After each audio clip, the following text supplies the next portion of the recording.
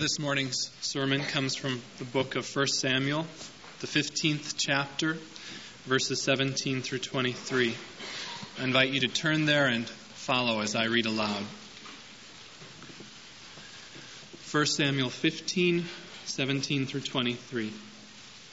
And Samuel said, "Though you are little in your own eyes, are you not the head of the tribes of Israel? The Lord anointed you king over Israel.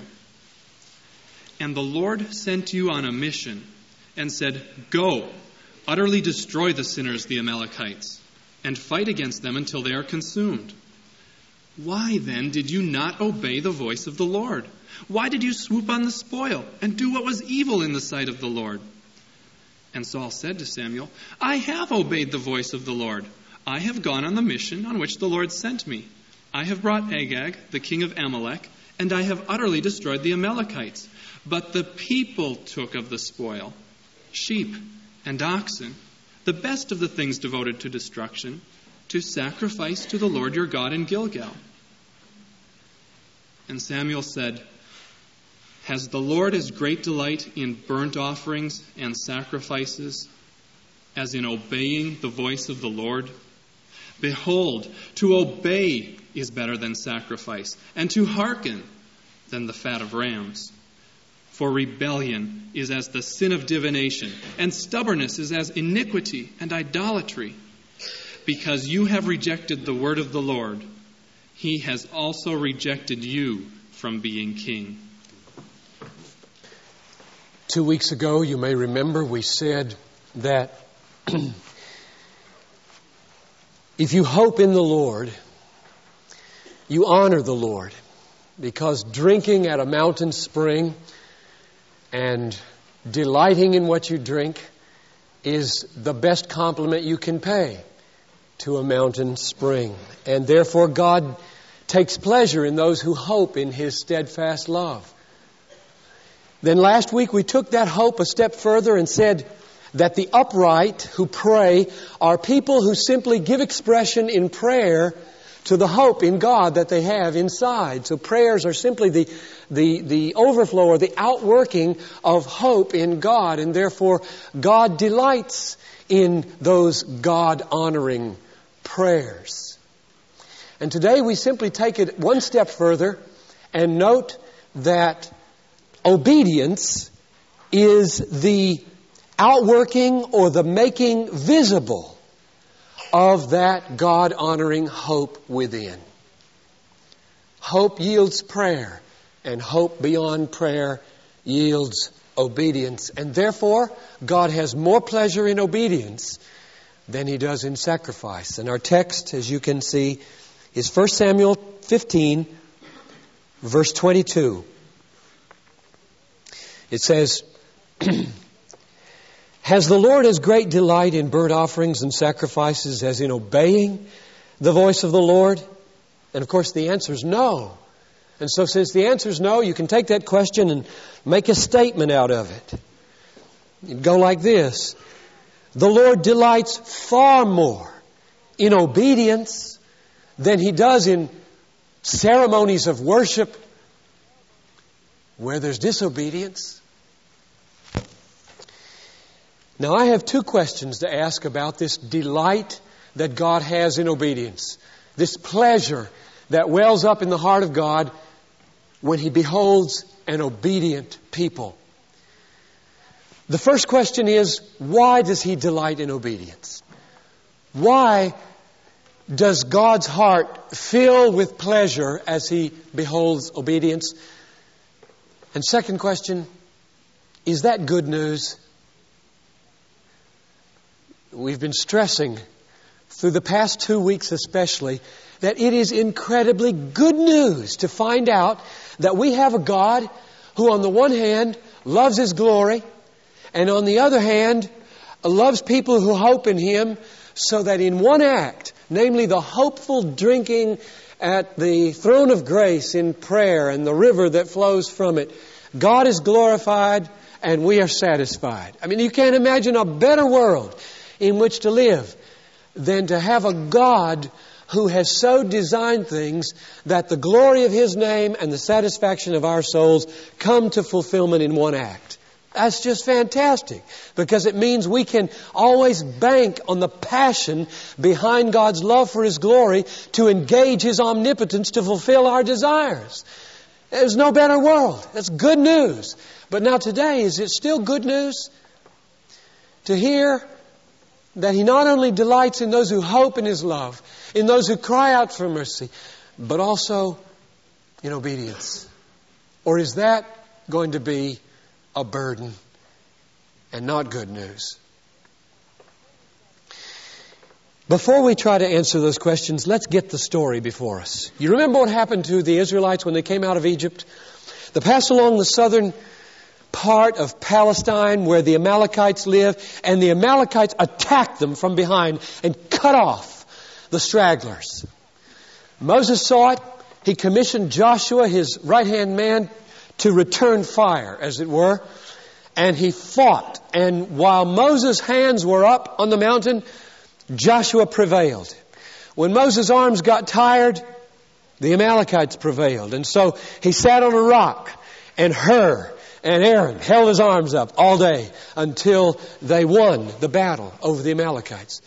And God never forgot what the Amalekites did. And when He was inspiring Moses to write Deuteronomy, He said, "Remember what Amalek did to you on the way that you came out of Egypt? How he attacked you on the way when you were faint and weary, and cut off at your rear all who lagged behind you. And he did not fear God. Therefore, when the Lord your God has given you rest from all your enemies round about, in the land which the Lord your God gives you for an inheritance to possess, you shall blot out the remembrance of Amalek from under heaven. You shall not forget." Well, many years pass. Saul is made the first king of Israel, and God beholds that the iniquity of the Amalekites is now full. And He says to Saul, "You execute the sentence that I declared centuries ago." And He gives the command in verses 2 and 3 of chapter 15 of 1 Samuel. "Thus says the Lord of hosts, I will punish what Amalek did to Israel in opposing them on the way when they came up out of Egypt. Now go, smite Amalek, utterly destroy all that they have. Do not spare them, but kill both man and woman, infant and suckling, ox and sheep, camel and ass." And so Saul gathers his army and he goes up against the city of Amalek. He tells the Kenites, "Clear out or you will be decimated." The Kenites clear out of the way, and Saul kills. Verse 9 describes the fatal disobedience, however. "But Saul and the people spared Agag, and the best of the sheep, and of the oxen, and of the fatlings, and the lambs, and all that was good, and would not utterly destroy them. And all that was despised and worthless, they utterly destroyed." And the Lord, of course, saw this, and He repented that He had made Saul king. Verse 11. Let's pause here and think about that for a minute. What does it mean that God repents? This occurs numerous times in the Old Testament, and it causes stumbling for many people. The reason this is a good place to stop and think about the repenting of God is because of what is said in verse 29. The writer of this book is very conscious about what he's saying here. He wants to leave us no misunderstanding, and therefore when he gets to verse 29, God is making a new resolution, and He says, "The glory of Israel," that's God, "will not lie or repent, for He is not a man that He should repent." Now, what do you make of that? Verse 11 says God repents that He had made Saul king. And verse 29 says He's not a man that He should repent. He does not lie or repent. Same word in Hebrew. I take this to mean that the repenting God does is not like the repenting man does. In fact, the repenting God does is so unlike the repenting man does that it's not a repenting in one sense. It is so unlike the repenting man does that in one sense you ought not call it a repenting. That's what verse 29 is saying. The glory of Israel is not a man that he should repent. Don't put God into the category of a man as though he's repenting the way men repent. Now what would that be? Well, men do things and then later circumstances come about that they didn't foresee. They frustrate and they have changed their minds. It never happens to God. Don't put God in the category of a man. Don't say that God repents the way man repents. So what is God's repenting then? I would put it like this. When the Bible says that God repents of something He did or intended to do, it means that God expresses a different attitude about something than He expressed before. But not because the turn of events was unexpected, not because God was taken off guard, something slipped up on God, but because the turn of events makes it now more fitting and more appropriate to express this new attitude about it than what had happened before. Back to Samuel. Samuel is very angry. He is very angry with God. He stays up all night long and prays and cries out to God. And I assume he's crying out against the decree to reject Saul. You remember what it said? What Samuel said back in chapter 12? God forbid that I should sin by failing to pray for you. He's keeping that right to the limit. All night he strives with God, just like Jacob, only he does not succeed. The decree has fallen. He wakes up or gets up off his face in the morning and he learns that Saul has set up a monument for himself, verse 12, in Carmel and headed for Gilgal where he was first made king, no doubt for a great victory celebration where they would slaughter the animals and eat the meat. He meets him in verse 13, the weary prophet who had interceded for Saul all night and the disobedient king. Saul speaks first like a little child with a guilty conscience. Blessed be you to the Lord. I have performed the commandment of the Lord. And Samuel says, what's that bleating I hear? What's the lowing of that cattle that I hear? Saul sees he's in trouble. And in verse 15, he blames the people. They have brought them from the Amalekites, for the people spared the best of the sheep. But of course that won't do. Samuel and God see through that. And finally, through the interaction, Saul has to admit it. In verse 24, he has sinned. I have sinned, for I have transgressed the commandment of the Lord and your words. Well, there you have it. That's the situation. Now, the first question is this. Why is God so displeased with disobedience? And why is He so delighted and happy about obedience? And there are 5 reasons at least made plain in the scriptures that we've just looked at. So let's go at them one at a time. Number 1, God delights in obedience and is displeased with disobedience because disobedience is a misplacement of fear. Look at verse 24. Saul said to Samuel, I have sinned, for I have transgressed the commandment of the Lord and your words, because I feared the people and obeyed their voice. Why did Saul obey the people and not God? Because he feared the people and not God. He's crazy. He's lost his mind. To fear the human consequences of obeying God more than you fear the divine consequences of obeying man is crazy.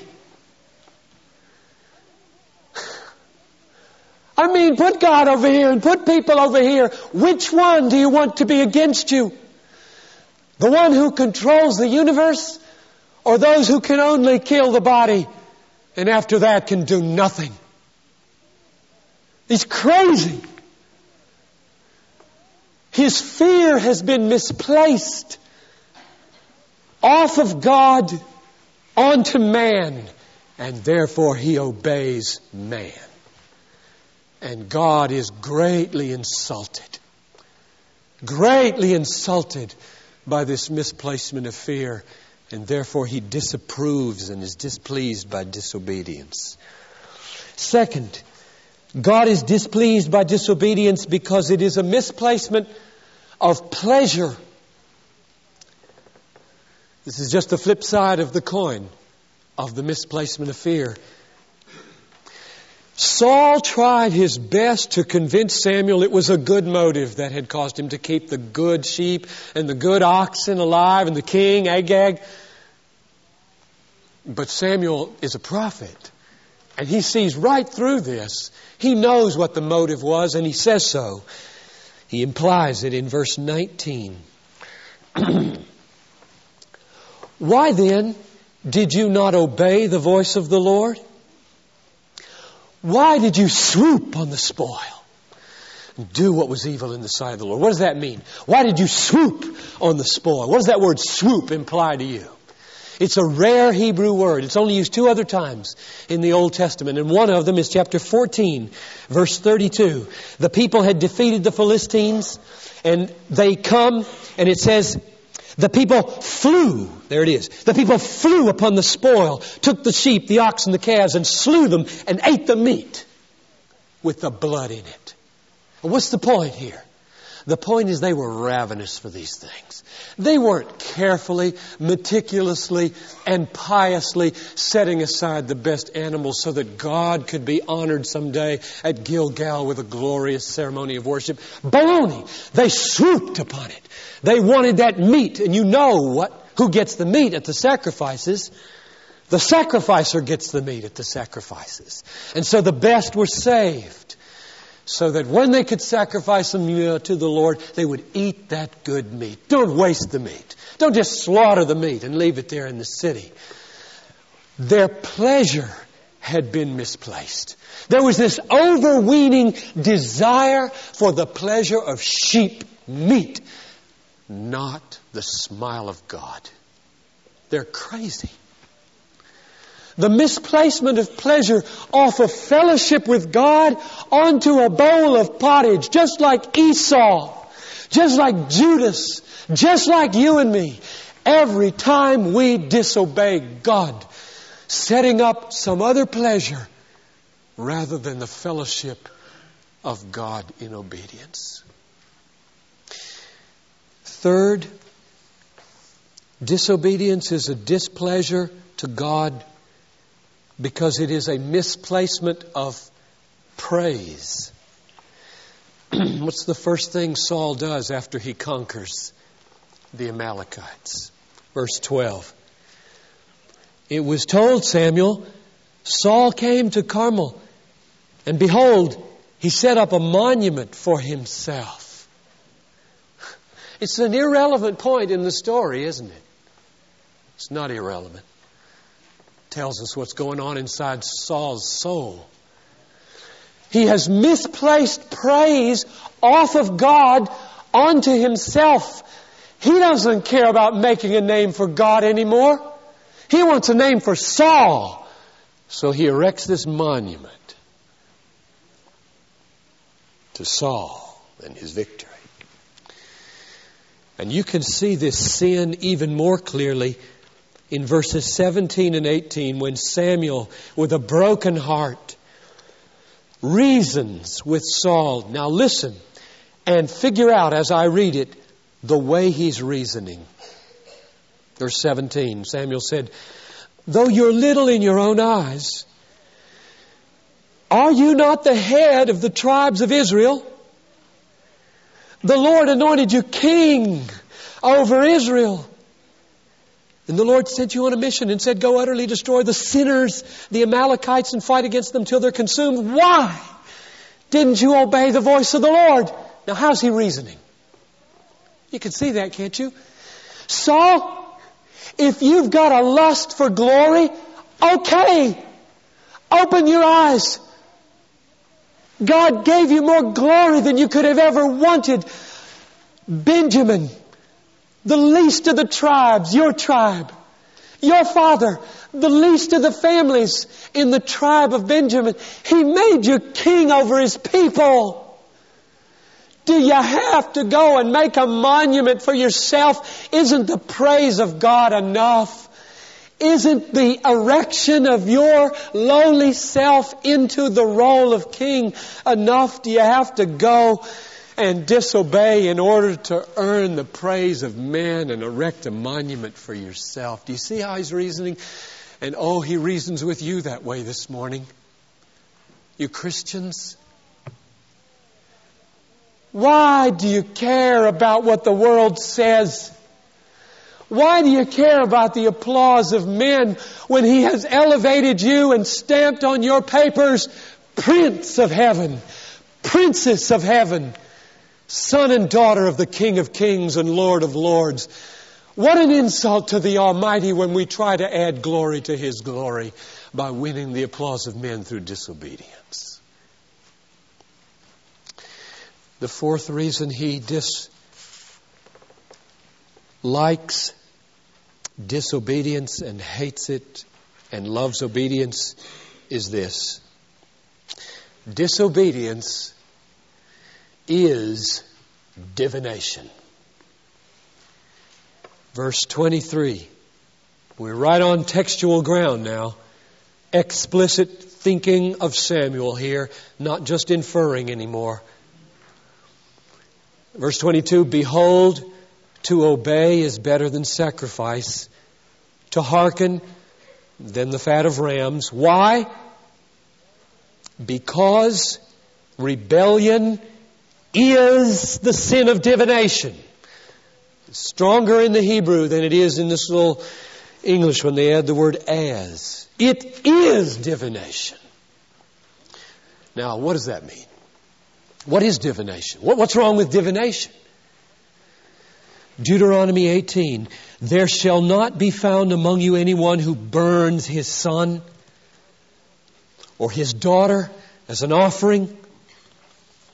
Anyone who practices divination, a soothsayer, an augur, a sorcerer, a charmer, a medium, a wizard, a necromancer, an astrologer, a Ouija board player, a dealer in cards, a worker of crystal balls, a palm reader. For whoever does these things is an abomination to the Lord. You may as well slaughter your son as read the astrology column. You think it's that serious to God? And the point of this verse here is rebellion is divination. Why? Why is disobedient and rebellion divination? Well, divination is the turning away from the wisdom and counsel of God to consult another source for how you should go in life. That's not enough. I will consult a ball. I will consult a palm. I will consult a table. I will consult a wizard, a medium. I will consult cards. Or I will consult my mind. I will consult the little wizard of my mind and check it out to see whether this is really the most loving way to act. I mean, God says, don't do this or do this, and let me consult my mind. Excuse me, God. I will see whether my mind agrees. And God says, divination. Abomination. That's the fourth reason why rebellion is hated by God. And the final reason is that disobedience is idolatry. The last half of verse 23, rebellion is the sin of divination, and stubbornness is iniquity and idolatry. In other words, not only do disobedient people consult the little wizard of their mind and ask for counsel whether or not they want to go God's way. After they have consulted and committed an act of divination, they go beyond that, and in disobedience, they bow before the idol of themselves. I tell you, disobedience is an important thing in God's mind. You can't get any more important than words like these. Idolatry and divination are the worst sins of the Old Testament. Samuel reached as far as he could reach to condemn what was happening here. And all he did was keep alive some sheep and a king. So it should be plain that God loves obedience. His heart beats fast with obedience because obedience is the opposite of all these things. Disobedience puts the fear of man in the place of fear of God. Disobedience elevates the pleasure in things above pleasure in God. Disobedience seeks a name for itself instead of making a name for God. Disobedience consults the wisdom of self, dissatisfied with the wisdom of God. Disobedience sets more value on the dictates of self than it does on the will of God, and therefore it dethrones God and enthrones the self. You attack the Almighty when you disobey, no matter how small the disobedience, even if it's the keeping alive of an animal. Last question. Is it good news to hear that God delights in obedience? Very briefly, let me give you 6 reasons why it is really good news. It would be bad news if He didn't. And it is good news that God delights in obedience. First,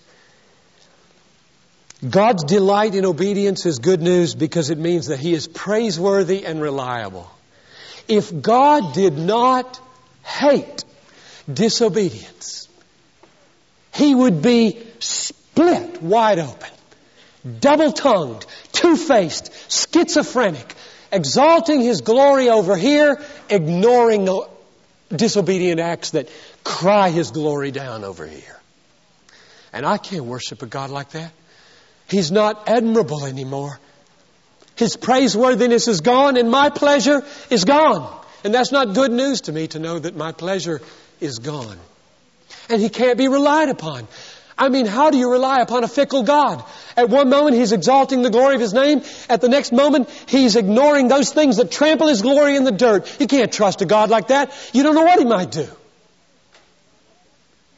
It's not good news, brothers, if God ignores disobedience. It's good news if God loves obedience. Second, God's delight in obedience is good news because it guarantees the promise that someday this world is going to be filled with the glory of the Lord the way the waters cover the sea. That's my hope. Is that your hope? Do you want your hopes dashed? Or do you want to have no confidence in your hopes? Then think that God doesn't care about disobedience. If God didn't care about disobedience, if He was indifferent, if He was neutral towards disobedience, I would have no grounds for hoping that one day this world would be filled with the knowledge of the glory of God. The glory of God is not displayed in disobedient people. If I can't be sure that this world is going to be cleaned of disobedient people someday and filled with obedient people, I have no hope for glory. I don't want to live in an eternity where there is no fullness of glory, where God's glory isn't rebounding back fully in the lives of people, but is being trampled throughout all eternity in the dirt on this earth where I live. Third, God's delight in obedience is good news because it shows God's delight in obedience is good news because it shows that grace is a power and not just a tolerance of evil. The glory of God's grace is what I delight in. I want to see the glory of God's grace displayed in power. And I know that its power is a sanctifying power. Someday God's glorious grace is going to gradually, finally, and victoriously eradicate my sin. If God were indifferent to disobedience, I would have no confidence that the glory of God's grace would be displayed in power to eradicate my sin. That's not good news to me. If God leaves me in my sin, if God is indifferent to my sin and your sin, that's bad news. My hope is that God's going to clean house on me someday and I am going to be purified because His grace is not just tolerance of sin, it is sovereign power to conquer sin. Fourth, God's delight in obedience is good news because none of His commandments is too hard. They're only as hard to obey as His glory is hard to cherish and His promises are hard to believe. Deuteronomy 30, verse 11. This command which I command you this day is not too hard for you. 1 John 5:3. This is the love of God, that we keep His commandments, and His commandments are not burdensome. His yoke is easy and His burden is light. Fifth, God's delight in obedience is good news because everything He commands me to do is for my good. And therefore, when it says that He delights in my obedience, it means He delights in my happiness. And that's good news. Deuteronomy 10. And now, Israel, what does the Lord your God require of you? But to fear the Lord your God, to walk in all His ways, to love Him, to serve the Lord your God with all your heart and with all your soul, and to keep the commandments and the statutes of the Lord, which I command you for your good. There's not one command in the Bible that God gives to you this morning that is not for your good. The pursuit of every commandment is the pursuit of happiness. And that's good news, therefore, that God delights in our obedience. For if He didn't, He could not be a loving God. And finally, the delight that God has in obedience is good news because the obedience in which He delights is the obedience of faith. What's faith? Faith is the banking of our hope on the mercy of God. And what does mercy mean? Mercy means that your obedience doesn't have to be perfect. It has to be penitent. If you will confess with your lips, or if you will confess your sin, He is faithful and just to forgive your sin and to cleanse you from all unrighteousness. The obedience that God delights in is laced with confession till the last day. And so I conclude by reminding you, our God is not a watering trough. He is a mountain spring. And therefore, obedience is not a bucket brigade to fill His need. Obedience is the irrepressible overflow in life of those who have tasted and seen that the Lord is good.